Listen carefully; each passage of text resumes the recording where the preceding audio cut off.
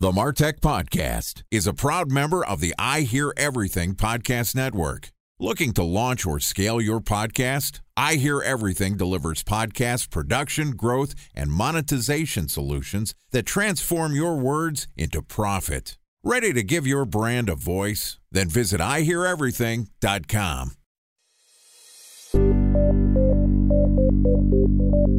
From advertising to software as a service to data.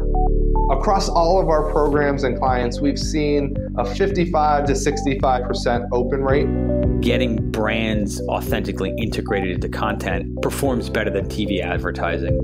Typical lifespan of an article is about 24 to 36 hours. If we're reaching out to the right person with the right message and a clear call to action, then it's just a matter of timing. Welcome to the MarTech Podcast, a Ben J. Schaap LLC production. In this podcast, you'll hear the stories of world-class marketers that use technology to drive business results and achieve career success. We'll unearth the real-world experiences of some of the brightest minds in the marketing and technology space so you can learn the tools, tips, and tricks they've learned along the way. Now here's the host of the MarTech Podcast, Benjamin Shapiro. Welcome to the MarTech Podcast. Today we're going to try out a new podcast format we're calling our B2B Influencers franchise. Joining me is Bryan Barletta, who is the founder of the Sounds Profitable podcast, newsletter, and media property, which is a company focused on breaking down the technical details of the podcast advertising space to make it accessible for everyone. And today, Bryan and I are going to discuss how he and I got into the B2B influencer business. All right, here's the first ever edition of B2B Influencers on the MarTech Podcast with Bryan Barletta from Sounds Profitable. Bryan, welcome to the first ever episode of B2B Influencers on the MarTech Podcast. Yeah, thanks for having me. I'm real excited about this. You know, I feel like this podcast franchise, I don't even know what to call this that we're doing. This is a dress rehearsal that we're publishing for the whole world. But to get ready for this episode, we did no planning, but we did wear the same colored shirt. So I feel like we're ready. Means we're in sync. We're ready to go. Look, our idea here is that by some sort of career happen circumstance, you and I both decided that we were going to become independent media creators and start businesses that we've done a moderately good job at building an audience and monetizing our content. And we feel like we both get lots of questions about how did you do that? What's it like to run that business? And so we wanted to, A, share our stories, but also potentially down the road, if we keep doing this, meet other B2B influencers and talk to them about how they run their business. So I don't necessarily want to host. Do you? Who's running the show here? Well, I mean, I'll dig in. The thing I want to say the most is that I don't think a lot of people think about B2B influencers as such like a viable path for a lot of things, right? We think about so much in advertising is direct to consumer. We think about subscriptions and models and charging all of these individuals here. But like B2B to me was so freeing because it said, hey, there are people that should pay to support this content or help me build it into a company. And those people aren't necessarily the individuals, but other companies. And I could talk about these subject matters that mean something to them. So I guess my first question to you is, from your past experience to this one, how did you switch your mindset from trying to charge like individuals or trying to grow that way to trying to target companies and the trickle down effect of getting their audience and their employees to follow along with you? I guess the answer is I didn't try. And the story for me goes, I was running the marketing department at B2C startups. And I got tired of the racket of the founder has all the equity and imparts all of the judgment and pressure downwards towards the team to work more hours and build up the team. So hopefully he could have an exit. And the venture capitalists also would benefit. And maybe there would be some trickle over value for me. And I was taking what I thought was deferred compensation to work longer hours with the hope of a return down the road. And so the risk profile, look, that's great for some people. I don't want to crap on the startup market altogether. But, at some point for me, as I was growing my family, that just didn't make sense. So I got tired of the trajectory of my career. So I stepped away and said, I'm going to do something different. And I took on some short-term work. And as it turns out, my network led me to doing B2B consulting, helping primarily B2B SaaS companies that were early stage and growth companies figure out some of the brand challenges that I was working on when I was focusing on the consumer market. And as that was happening, I went through systematically all of my 1,500 LinkedIn connections saying, hey, person that I used to work with, I'm now a marketing consultant doing brand development and marketing strategy, let's chat.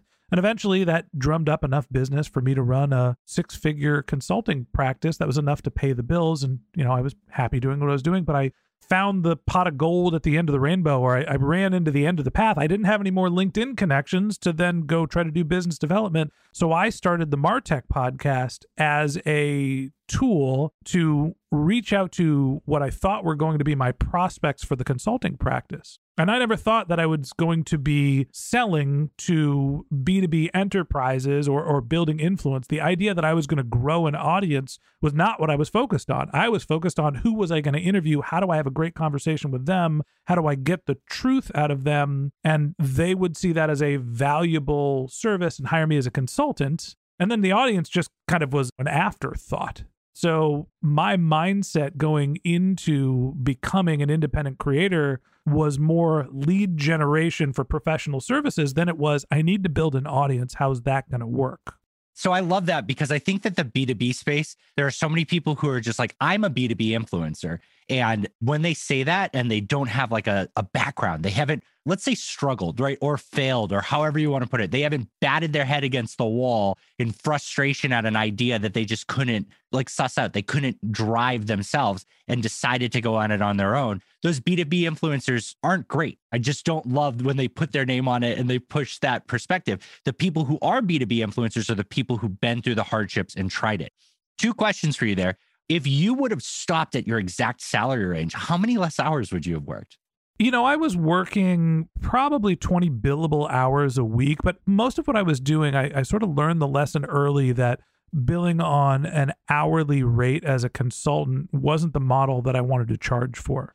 What I found to be the most rewarding, and this is probably just based on personality type, I found the project work to be more rewarding. I'm going to do a $25,000 brand retainer for you, and I'm going to interview people in your company and interview people that are your prospects and understand the overlap before them and try to describe your brand to you through my eyes. And then companies would take that work and adopt it themselves. I was helping them develop their brands. I was doing brand development.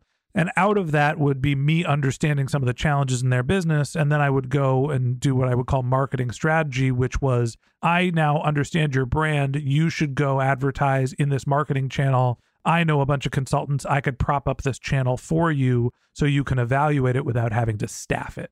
I was doing that about 20 to 30 hours a week. I was doing 10 hours of business development, and I had 10 hours of, I don't know what I'm going to do with myself time. And this is before I had kids. So it was either exercise or building web pages for my business. And eventually it turned into building content. And that's where the MarTech podcast came from.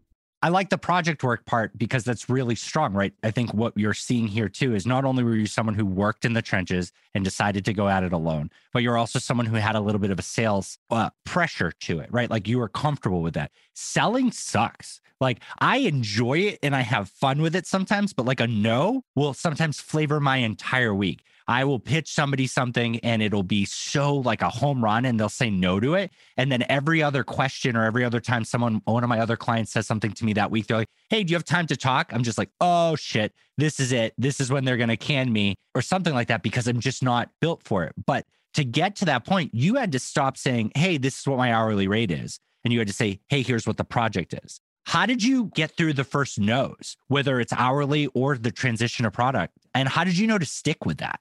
My first job out of college was selling AT&T phone service for landlines to customers that were paying less using Verizon services. And I was doing it door to door pre-cell phones. Actually, not pre-cell phones, but pre-smartphones. I'm not that old. Going into small businesses in a suit in smaller towns in Massachusetts and trying to sell them that they should be paying more for phone services taught me very quickly that in sales, you need to not take the no's personally. So I had some experience at the beginning of my career, not only understanding how to do sales, but also understanding the numbers game and to not take it personally. I ended up being pretty successful at multi-level marketing, door-to-door sales. It's not exactly an MLM, but the company I was working for was right on the border. And eventually I started a real career and got back into the practice of marketing, which I went to college for, and down the road became a real marketer. But having that experience early on helped me. And I think I'll jump in here and I'll put my host hat on for a second. What I'm hearing in myself as you're talking and the questions that you're leading to get me into something that I think is useful for the listeners is what's the profile for somebody that becomes a successful B2B influencer that is independent like you and I? And if I had to give the answer to what are the traits that you need, you've highlighted already subject matter expertise. You're not just talking about something you haven't done. You actually know what you're talking about. Hopefully that's the case. Number two is the willingness to be independent and take on the risk for yourself. And three, the ability to do product marketing and sales yourself. Like as an independent consultant, whether it was consulting or whether it was the media business that I run, I do all of my own ad sales. I had to create the content. I had to figure out how to publish it and promote it. So now I'm a content producer. I'm a marketer. I have to do the ad sales. So I'm an SDR. I'm an AE. There's like 6 or 7 different roles that I could probably add on to this list. And that's what life is like as an independent media producer. I'm going to turn the tables here. I want to hear your story. So how did you get into being an independent media producer? I was working at Megaphone. I was the senior product manager of data and monetization. So I've had a strong career, 13 years at the time, in ad tech, in product management or sales engineer. And it was very fun because my background wasn't that. I went to school for 5 years and dropped out without a college degree to be a history teacher because I just didn't want to do it. But I loved technology. I loved advertising. I loved mobile devices. I got into that space, transitioned into podcasting. And then I just realized I was tired of arguing. I was tired of believing in what I believed in and it just not working out. My bosses didn't want to align with it. They didn't want my feedback. They wanted me to toe the line. And I had enough background and experience that said, I just can't do this anymore. So I started writing because I was like, well, let's see how these ideas resonate. Maybe this will just be how I keep in people's mind as I interview for new roles. And what happened was these things that I was saying inside of a company that were being dismissed because ultimately they didn't help move the needle or they weren't going to make the company better overall on a financial level, but on a structural and integrity and growth of the industry level, they definitely would.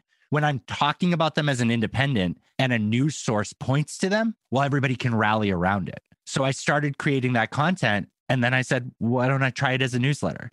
That's one of the reasons why I think people like us that are independent media creators are now actually being given some attention, are building some credibility in the industry is the actual word independence, right? You are not influenced by trying to sell an individual product or service. Sure, we work for sponsors, but at the end of the day, the content that we're creating has our name, our face, our voice, and our stamp on it. And I think that when people are looking for what voice in an industry can they turn to understand how to make sense of everything that's happening, whether it's MarTech, whether it's search engine marketing, in your case, whether it's podcasting, they're looking for somebody who isn't influenced by a brand, a set of venture capitalists, their own career trajectory. They're looking for somebody who's going to independently give the news, probably the same thing that's happening in the actual media industry as opposed to the B2B media industry as well. Yeah, but it's powerful because people like us have hands-on experience. I remember I was at Disney one time and I'm standing in line and I had a conversation with a young kid. He was in high school. And I was like, oh, what are you interested in? He's like, I want to be an entrepreneur. And I almost threw up in that situation because I'm looking at this kid who's being told that that's like a career choice.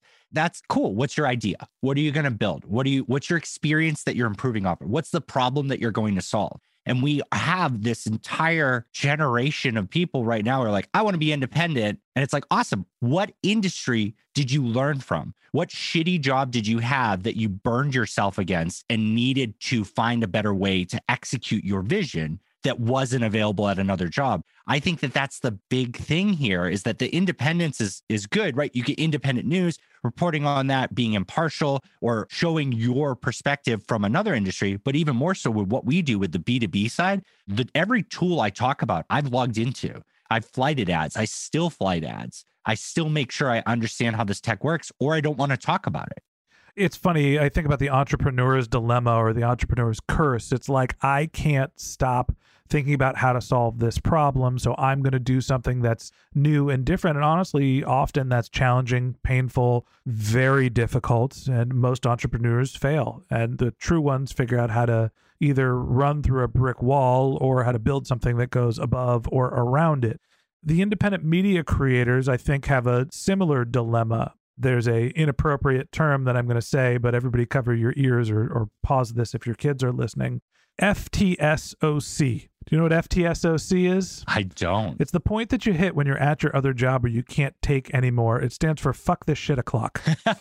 and I think that like a lot of the independent media creators didn't sit down and say, I've got this logical planned out career and you know what I'm going to do? I'm going to give it all up to start a podcast.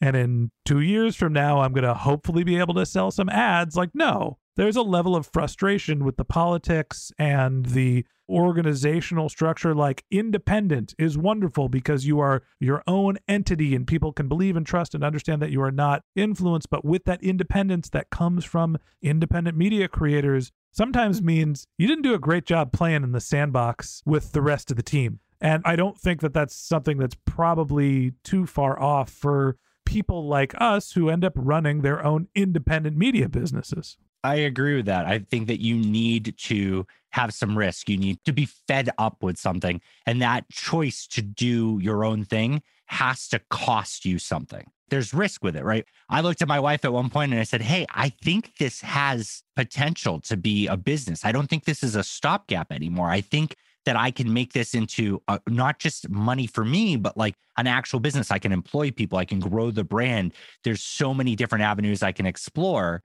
But I had to look at her and say, we're going to need to dip into savings if it doesn't go through.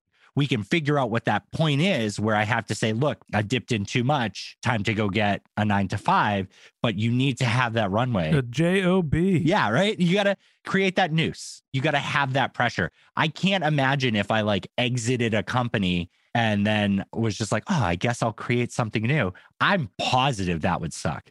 I cannot imagine being in like the prime situation. Everything's great. My kids are perfect. The world is going around me. I'm back at the gym and just being like, I have an idea and all the time in the world and it being successful. If there are people like that, I'd love to meet them and distill that down. But I really think a lot of the success we're seeing in this independent space is just like, I need to move and I have to risk everything to do it. Time for a 1-minute break to hear from our presenting sponsor, Mutinex.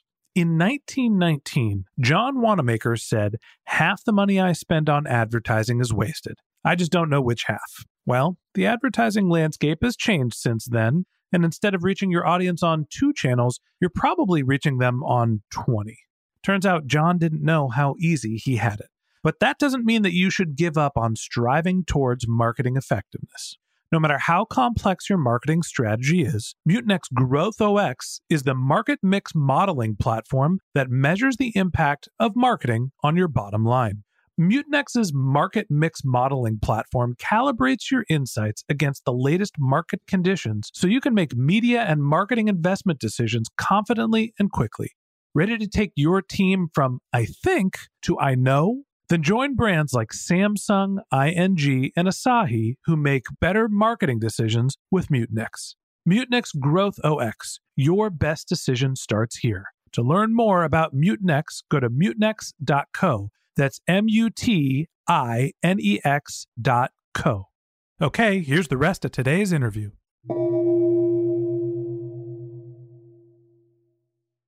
A special thanks to our presenting sponsor, Mutinex. Ready to take your team from I think to I know? Then join brands like Samsung, ING, and Asahi who make better marketing decisions with Mutinex. Mutinex Growth OX, the marketing mix modeling platform that makes measuring ROI fast, easy, and cost-effective. Request a demo at mutinex.co. That's MUTINEX.co. All right, so there's a couple of things I want to talk about before we drag on for too long. And again, everybody, we're figuring out what the B2B Influencers podcast is a little bit on the fly here. I want to talk, we've talked a little bit about the mindset and some of the characteristics of B2B influencers, some of our experiences. Let's talk about the good and the bad of running an independent media agency. And let's trade off. Let's do one good thing and then one bad thing. Let's start with your first. What is the best thing about running an independent media business?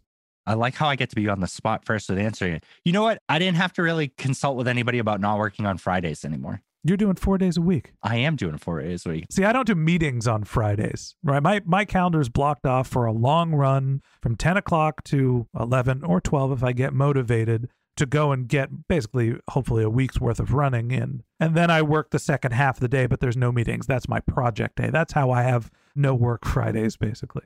I mean, I spend the morning with my kids and we go out for breakfast and things like that. And I do a lot of walks and listening to podcasts and catching up on the news and whatnot. I would say I still consume work-related things. I still jot down notes and outlines, but I don't take meetings. I don't sell hours on those days or anything like that. I'm borderline ready to put up an out of office on those days, but I think it would cause more problems. But I'm not in my office. Like, I'll bring my iPad, we'll go to a coffee shop, but it's mine. And if I want to bring the kids to a park, if I want to sleep in late, if I want to do whatever, that's been the best thing, right? Just not feeling like I owe anybody on that.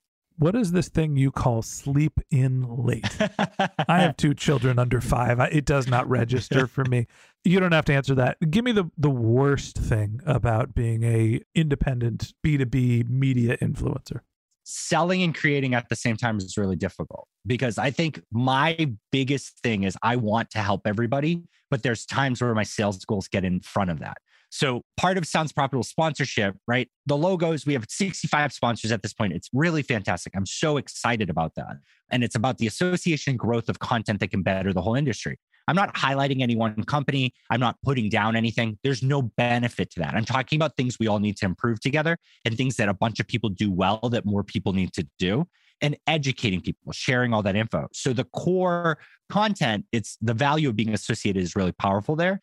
But the other side of it is that because it's been 2 years, I mean, it's 18 months as we record this that my company's existed. Pandemic's about not that much older than my company, which is kind of crazy. So I filled a gap where we weren't having expos and we weren't having in-person meetings. And I offer consulting included in my sponsorship. And so for me, I have calls with everybody. And in that first half an hour of a call with somebody new, somebody who's not a sponsor, I just want to hear about them. I want to talk all about what they do. I want to provide as many introductions to other people that I know in the space that could benefit from hearing from them, or my sponsors who could use their services or talents. But the problem is when I set a goal in my head sometimes, and I think about that goal more than I think about my overall goal of helping people, sometimes I'll kick off the call with talking about what sponsorship is instead of ending the call with, hey, this was really great. I'd love to stay in touch. I want to work with you more. By the way, if you're interested, we have sponsorship. When I do it that way, I'm happier, even if they say no. And they tend to be way more interested in it because we've proven value. But if I wake up and I was like, I lost 2 sponsors, I really need to reclaim that. And I need to grab 2 more to hit growth. That's really important for me this month because I want to hit some certain goals. Sometimes the worst part is just being too many things and letting one seep into the other. I'll go with my hardest challenge of the business that I'm running.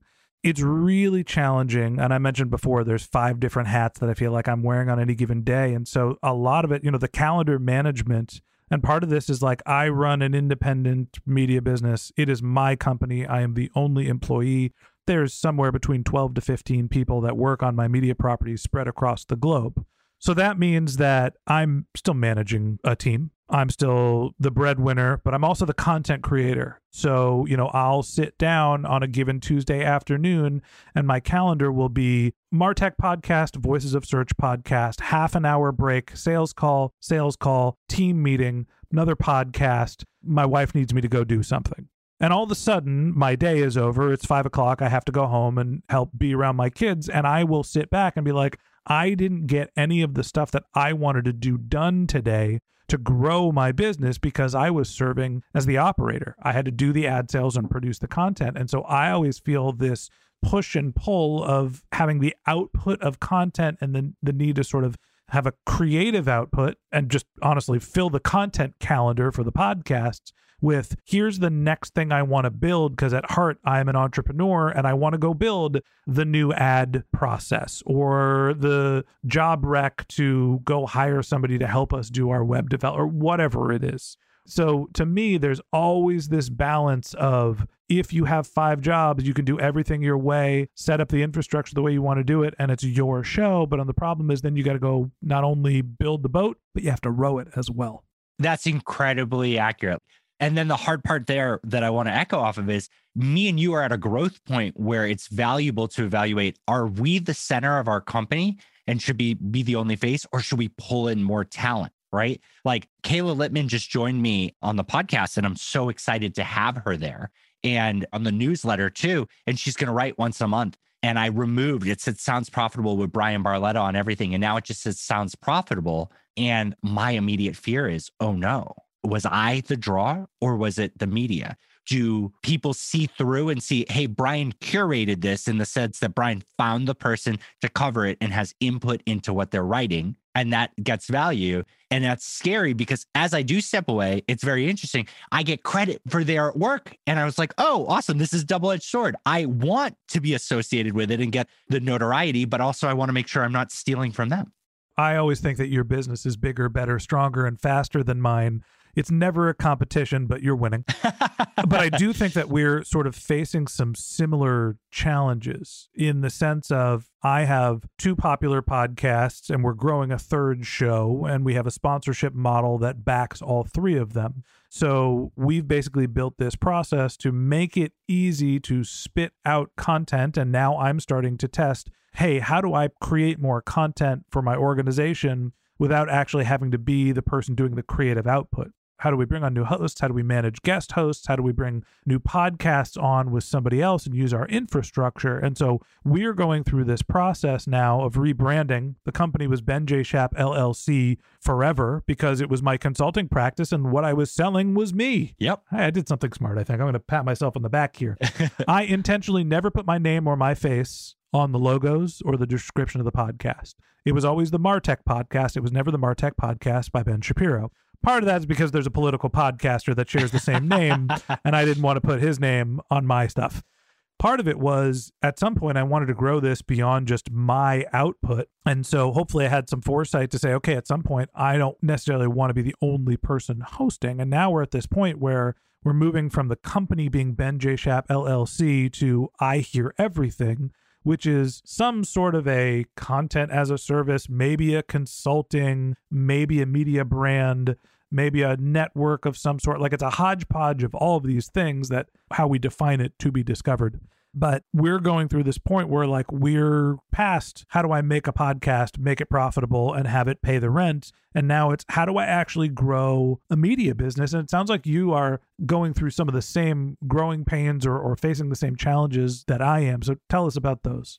Well, the coolest part about it, honestly, that we're both going to get to experience is that as we're growing it like this, we get to look at people in the space who should be influencers, people that are distant enough from a major company that they can keep with the goal of what our media brand is and not jeopardize it, right? Like I love all of the major hosting platforms and tech companies, but there are some brilliant people at Spotify that I realistically could never have run something on Sounds Profitable. They couldn't do a monthly contribution because by being part of Spotify, they're too associated.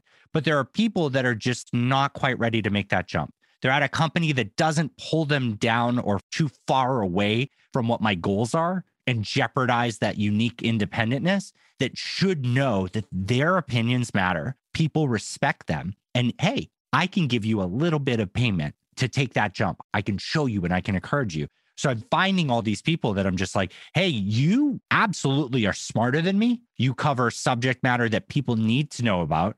The risk is just not within your tolerance. Let me help you.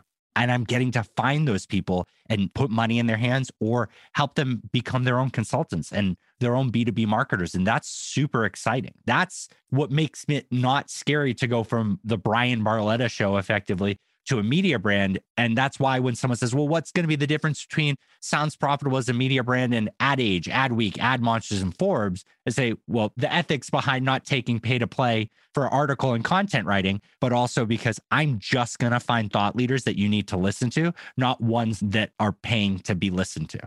My answer would have been, it's fine if we're identical to Forbes, as long as we're the same size and just profitable and I own 100% of the equity of the company.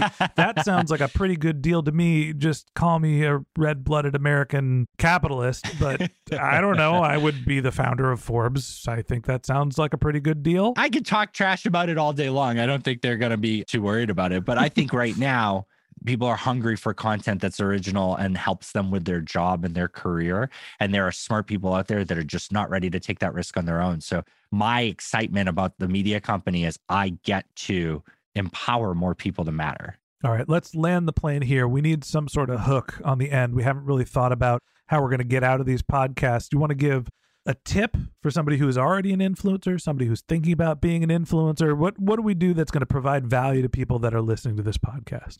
Yeah, I think that we should talk about podcasts for a second there. You touched on something. You built your podcast. Can you say again why you originally built your podcast? Yeah, it was originally for lead gen for my consulting practice, and it turned into a media business built on a sponsorship model that is not just selling CPM ads. We do advertorial content, host-read advertising. We do retargeting of our listeners. So we're blending the best of awareness drivers in podcasting with performance marketing.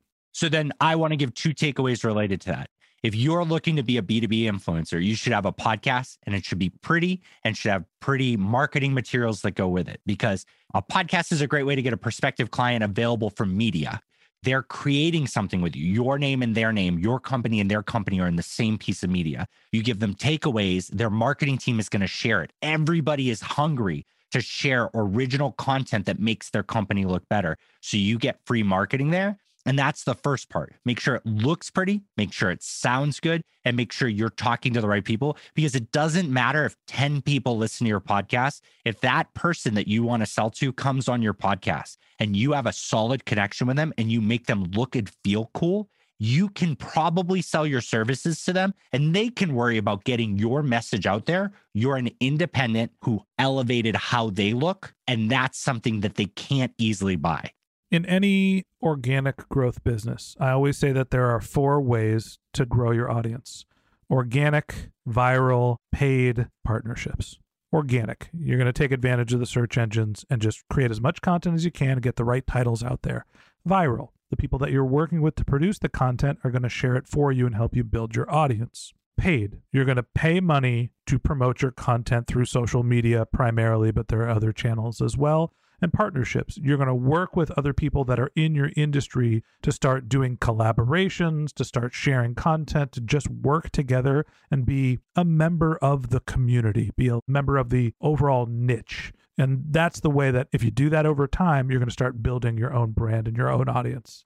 All right, Bryan, those are my last tips. Anything else you want to add before we wrap up our first episode of B2B Influencers? Yeah, B2B influencers shouldn't take CPM advertisements. And we'll talk more about that next time. Next episode, why CPM advertisements suck. All right, Bryan, great to connect. And thanks again for going through this experiment with me. Thank you. All right, and that wraps up this episode of B2B Influencers on the MarTech podcast. Thanks for listening to my conversation with Bryan Barletta, the founder of Sounds Profitable. If you'd like to get in touch with Bryan, you can find a link to his LinkedIn profile in our show notes. You can contact him on Twitter. His handle is Bryan Barletta, Bryan Barletta, or you can visit his website, which is soundsprofitable.com.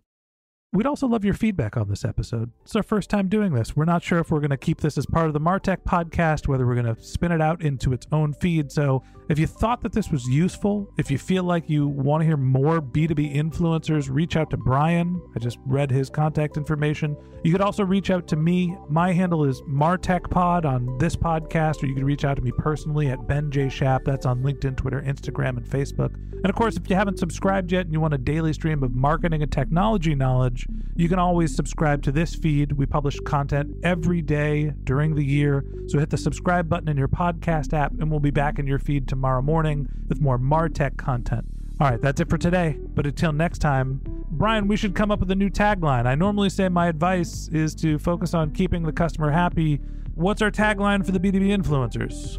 Figure out what frustrates you at your job and fix it. Okay, until next time, if it's broken, you can fix it.